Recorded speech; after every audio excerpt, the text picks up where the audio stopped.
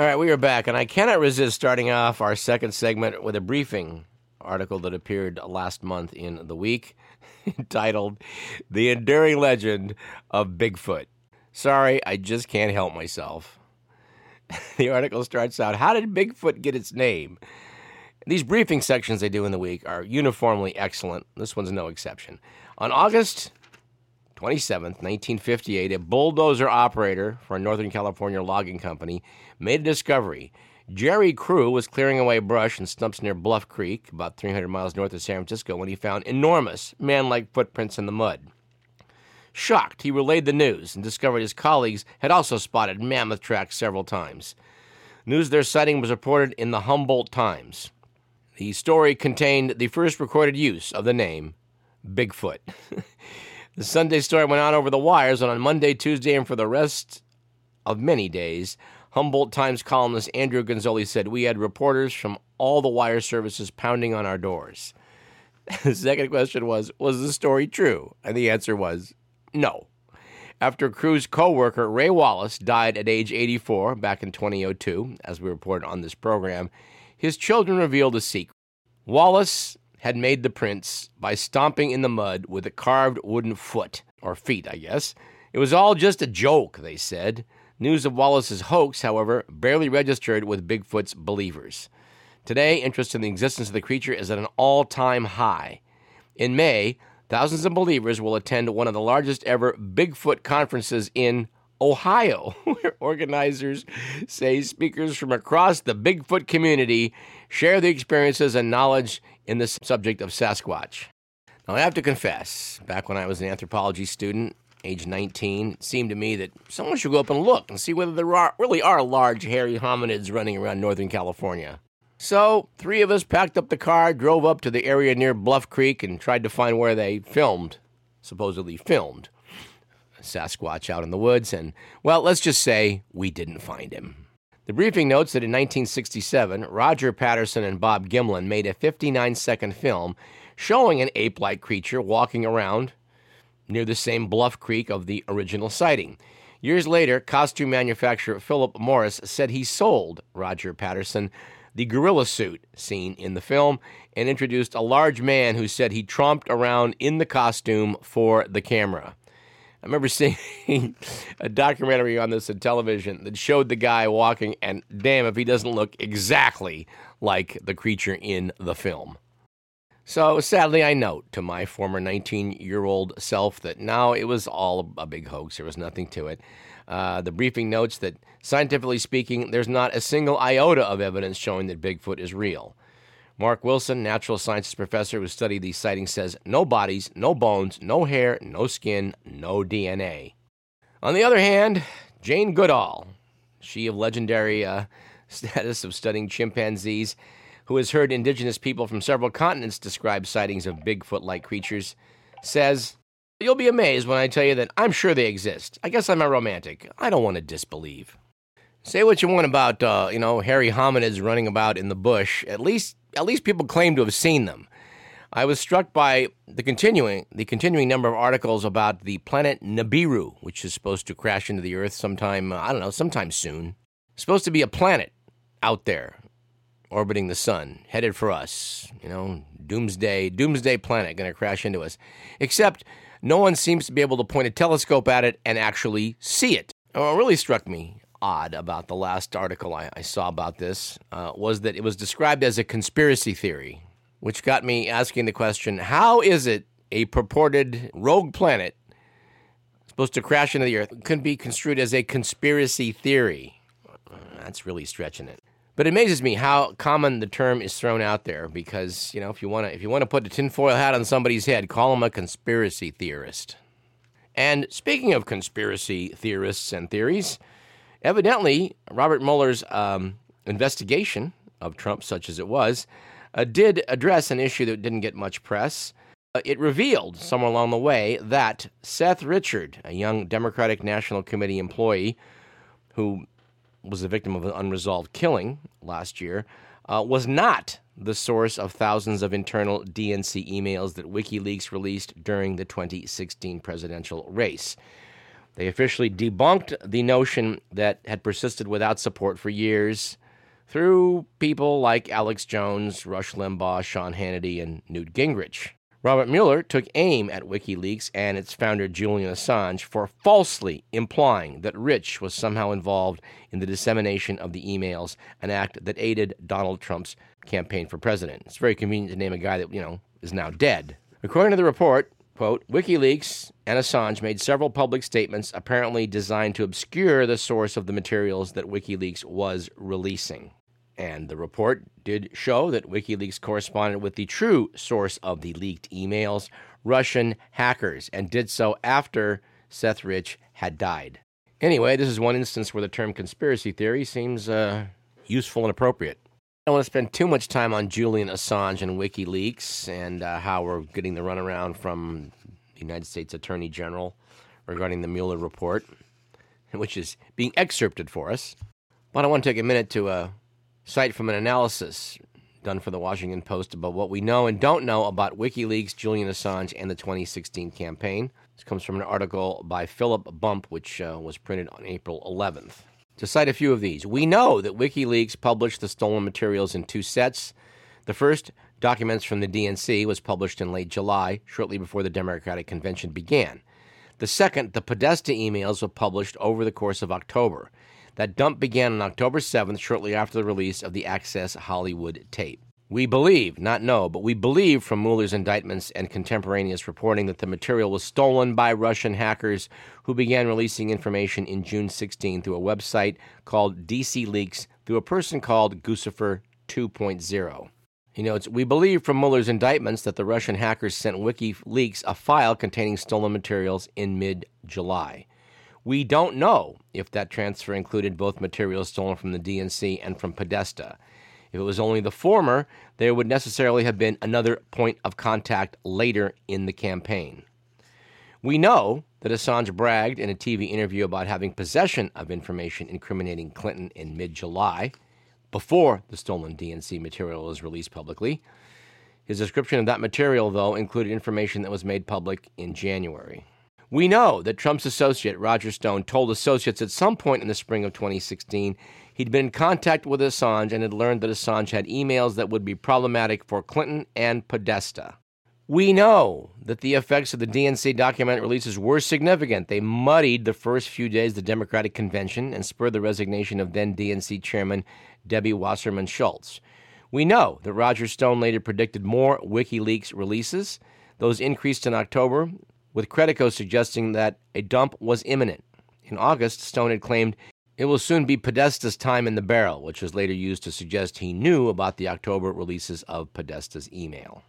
We know that WikiLeaks and Donald Trump Jr. were in contact over Twitter beginning in late September, after WikiLeaks sent Trump Jr. a message about an anti-Trump site linking the candidate to Putin. Trump Jr. passed it to other campaign officials. After the Podesta emails started coming out, WikiLeaks sent Trump Jr. a link to the documents to share.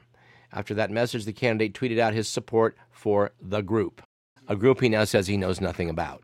There's more to this story. Keep watching. Anyway, it turns out Bigfoot, sadly, is not a member of the human family, but scientists apparently have found fossils of someone that was.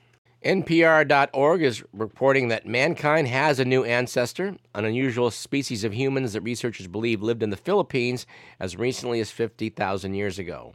Remains of Homo luzonensis were first discovered in a cave on the island of Luzon in 2007. The fossilized body parts, which include teeth, part of a femur, a hand, and foot bones, suggest the diminutive hominids stood no more than 4 feet tall and used their toes for climbing trees as well as walking. Homo luzonensis is the fourth extinct human found in recent years, after the discovery of Homo florensis in Indonesia in 2003, the Denisovans in Siberia in 2010, and Homo naledi in South Africa in 2013. Taken together, these finds suggest that human evolution was more variable than previously thought, with different groups adapting to conditions all over the world. Moreover, several different species may have coexisted with early modern humans. The discoveries will play havoc with any easy classification of our ancestors. The evolution of Homo is getting weirder and weirder, said a researcher at the Smithsonian. I've been puzzling over this for many, many decades. It's claimed that there was a late migration out of Africa that went all over the world and supplanted all the humans or related species of humans that were Europe, in Asia, as far as, Southeast Asia, Indonesia, and Australia. And it has always seemed to me that unless we're positive that their species barriers were in place and that it was not possible to interbreed, I've always thought you're on shaky ground, claiming that, it's just we're all modern humans, we all have the same migration, we all come out of Africa at the same time, and that's that. Well, all these recent discoveries are casting some doubt on that. Noted New Scientist magazine, our species may have interbred with the Denisovans as recently as 15,000 years ago. That's according to detailed analysis of the DNA of people living in Indonesia and Papua New Guinea. We already know, said New Scientist, after Homo sapiens first moved out of Africa, that our species repeatedly interbred with others, including the now extinct Neanderthals and Denisovans. Well, I'm glad they're admitting that now. This was heresy not that long ago. But the signs are in our DNA. People of non-African descent carry some Neanderthal DNA, while some Asian and Australasian people also have Denisovan DNA. I'm shocked by how little we know about this Denisovan population. Their existence came to light when DNA was sequenced from a fragment of finger bone from a cave in Siberia. Since then, only a few more fragments and teeth have been found. But genetic analysis suggests our species interbred with Denisovans at least twice, and that the genomes of people in Papua New Guinea today may be up to 5% Denisovan.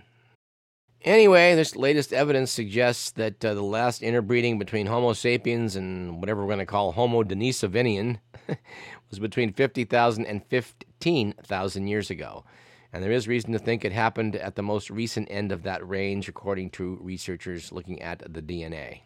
And as regards the family of man, Homo sapiens, families of Homo sapiens, there was a curious book that came out about 6 months ago, which frankly I did not read, but I was intrigued by the reviews that were out about it, and I think interview with the author on one of the NPR shows, I think.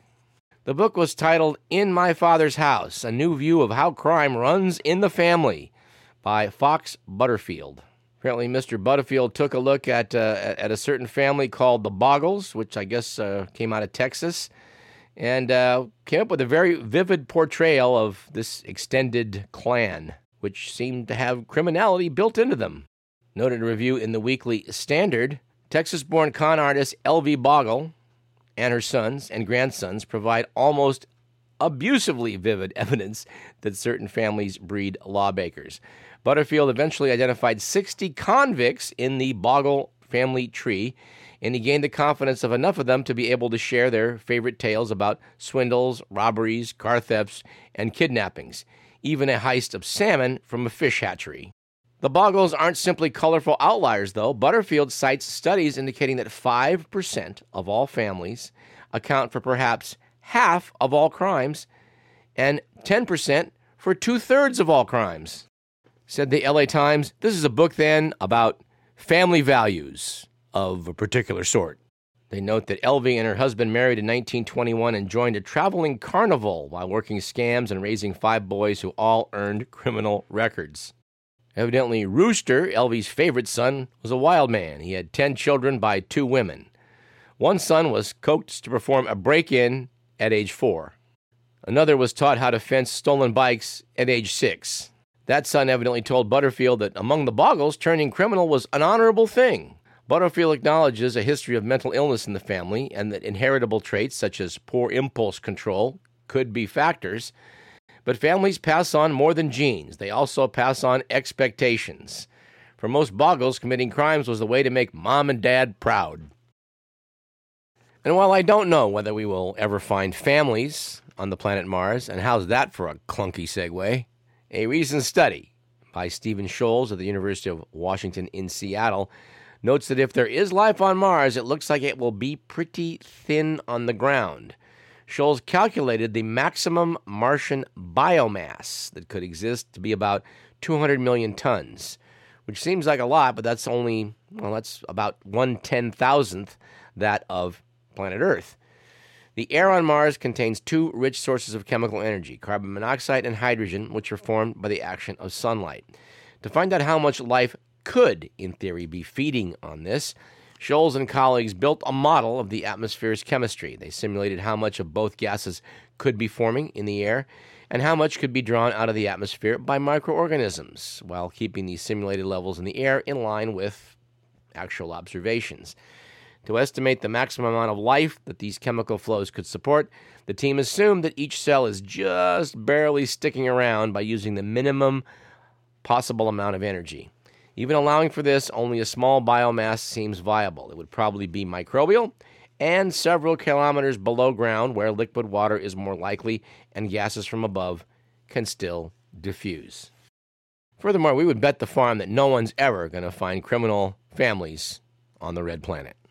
Oh, and speaking of the Red Planet, although I can't put my hand on the article right now, apparently Mars One, that group that planned to send humans off to Mars, well, they ran into some financial troubles, and apparently they've now declared bankruptcy. You got to admit, it didn't look good, because even though 100 people did volunteer and I guess were screened to become future astronauts to make the trip to Mars, the organizers hadn't quite worked out the technology of how they were going to blast off and return to Earth. Therefore, the whole idea was predicated on the fact that you were making a one-way trip. Now, there's a lot of people here on planet Earth, frankly, I wish would make a one-way trip to Mars.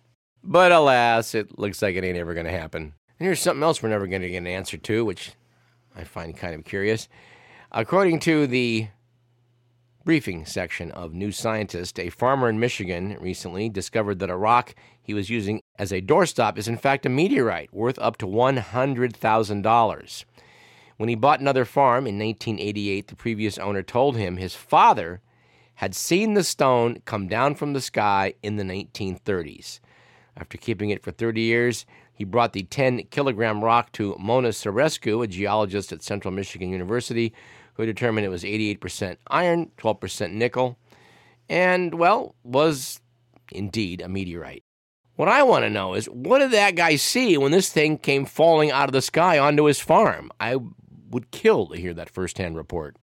It is widely believed, by the way, that the sacred black stone at the center of the worshiping that takes place in Mecca, the center of Islam, that stone is believed to predate the era in which Muhammad lived and be a carryover from prior faiths in the area.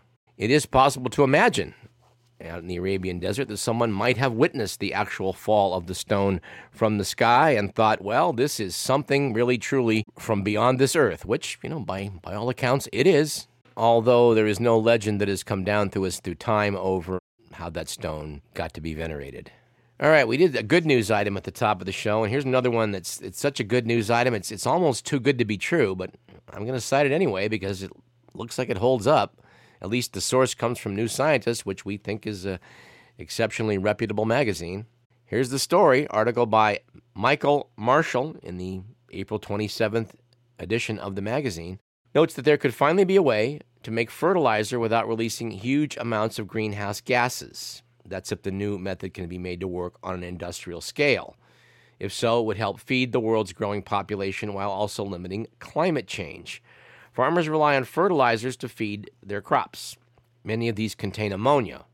But the only way to make it on a large scale is the Haber-Bosch process, the method which was developed in the 1900s to make the chemical by combining nitrogen from the air with hydrogen. The process requires temperatures of around 425 degrees Celsius and pressures of up to 200 times normal atmospheric pressure. The energy required to achieve this typically comes from fossil fuels, and the ammonia industry accounts for over 1% of the world's annual greenhouse gas emissions. To solve this problem, Yokiyashi Nishibayashi at the University of Tokyo and his colleagues have developed a way of making ammonia that not only works at room temperature, but also at standard atmospheric pressure. Chemists have been searching for a replacement for the Haber-Bosch process for years. In 2003, a team converted nitrogen into ammonia using a molybdenum-based catalyst to speed up the reaction, the first method without added heat or pressure that worked. In 2011, the team succeeded in making ammonia from nitrogen using a catalyst based on molybdenum iodide, which worked at room temperature and standard atmospheric pressure. Still a problem, though. The catalyst for this method needed expensive chemicals to react with nitrogen. This pushed up the costs and limited its usefulness on a commercial scale. Nishibayashi's team has now found a way to use cheap, readily available substances instead. The researchers' chosen reagent is the strongly reactive samarium diiodide. And no, I don't remember where samarium is on the periodic table. Wherever it is, turns out this ammonia production rate is 500 times faster than that of Haber-Bosch. It is 1 or 2 orders of magnitude faster than the other reactions developed so far and approaches the speed of the enzyme nitrogenase, which some fungi use to capture nitrogen from the air. The sticking point of this whole thing is the huge volumes of samarium that would be needed for large-scale ammonia production, which would certainly push up costs. And no, I cannot expound upon samarium because I don't know a thing about it, but I'll try and learn something by next week's show. How's that? Talking high-tech solution to the world's problems, and I guess we are. I do want to just comment upon the science and technology piece that was in The Economist, April 13th issue, titled How to Knit a Sports Car. Talked about the new black arts of manufacturing. And yes, they're referring to the use of carbon fibers. The article notes that carbon fibers are attractive because they're lightweight, they're exceptionally strong. The toughest fibers are up to 10 times stronger than steel, 8 times more so than aluminum. Carbon fiber is also 5 times lighter than steel and half the weight or less of aluminum and doesn't corrode. In transport industries where lightweighting is most valuable, carbon fiber allows aircraft and cars to be made lighter and to travel farther on the same amount of fuel. Okay, this all sounds great, but cannot we think back to maybe the 1940s and 50s as plastics were being developed and being used in everything? That, we just didn't foresee some of the problems from the use of plastics. And when we do talk about plastics, we're going to have to mention the fact that your washing machine apparently is putting out scads of fibers from your synthetic clothing, synthetic fibers used in the manufacture of clothes. This is turning into a significant issue. And I just wonder, do we have any idea what carbon fibers are going to do when they break down? I think we should find out. But I got a feeling economics is going to drive this whole thing. And we'll find out sooner or later once our environment's, filled with carbon fiber. Something else we're going to have to talk about in the future is the fact that, if we want to stop climate change, we're going to have to travel less. It just seems to be not many ways around it. Since 2011, the European Union has taken the viewpoint that curbing mobility is not an option to fight global warming. But last week, the European Academy's Science Advisory Council, which represents the EU's national science academies, published a major report on transport emissions, urging the EU to reverse its stance. It should be noted that in 2016, the transport sector overtook energy as the UK's biggest source of greenhouse gas emissions, a milestone the rest of the EU could hit in the 2020s. I got a friend of mine who's making a point to try and never use plastic bottles. This is an honorable goal. But evidently, from the energy savings perspective, in order to equal the amount of energy consumed in you and me and Joe Blow taking a flight on an airplane over to, say, Europe, he's going to have to recycle, I think the number was 40,000 bottles. Another friend of mine, related to the previous friend, also posted on social media recently that she was giving up her membership to the Sierra Club owing to their indefatigable opposition to nuclear power. She just felt that at this day and age, we just cannot take that position, and I agree with her. When Tony Wheeler, the founder of the Lonely Planet series of books, which is just a wonderful aid to anyone who wishes to travel, especially to exotic, out-of-the-way places, we were privileged to have him on the show after he gave this talk in the Bay Area. Tony Wheeler said, "Yeah, there's no way around this. I mean, like this, we do have to find a way. Well, people are just going to have to travel less and travel more, travel with better planning, I guess you could say. But the truth of the matter is, you burn a lot of fuel when you climb aboard an aircraft. And again, I guess we're just going to have to plan our trips better so that we're not, taking as many of them." I'm going to skate out on some thin ice here on something I really don't quite understand, but I'm sort of fascinated by.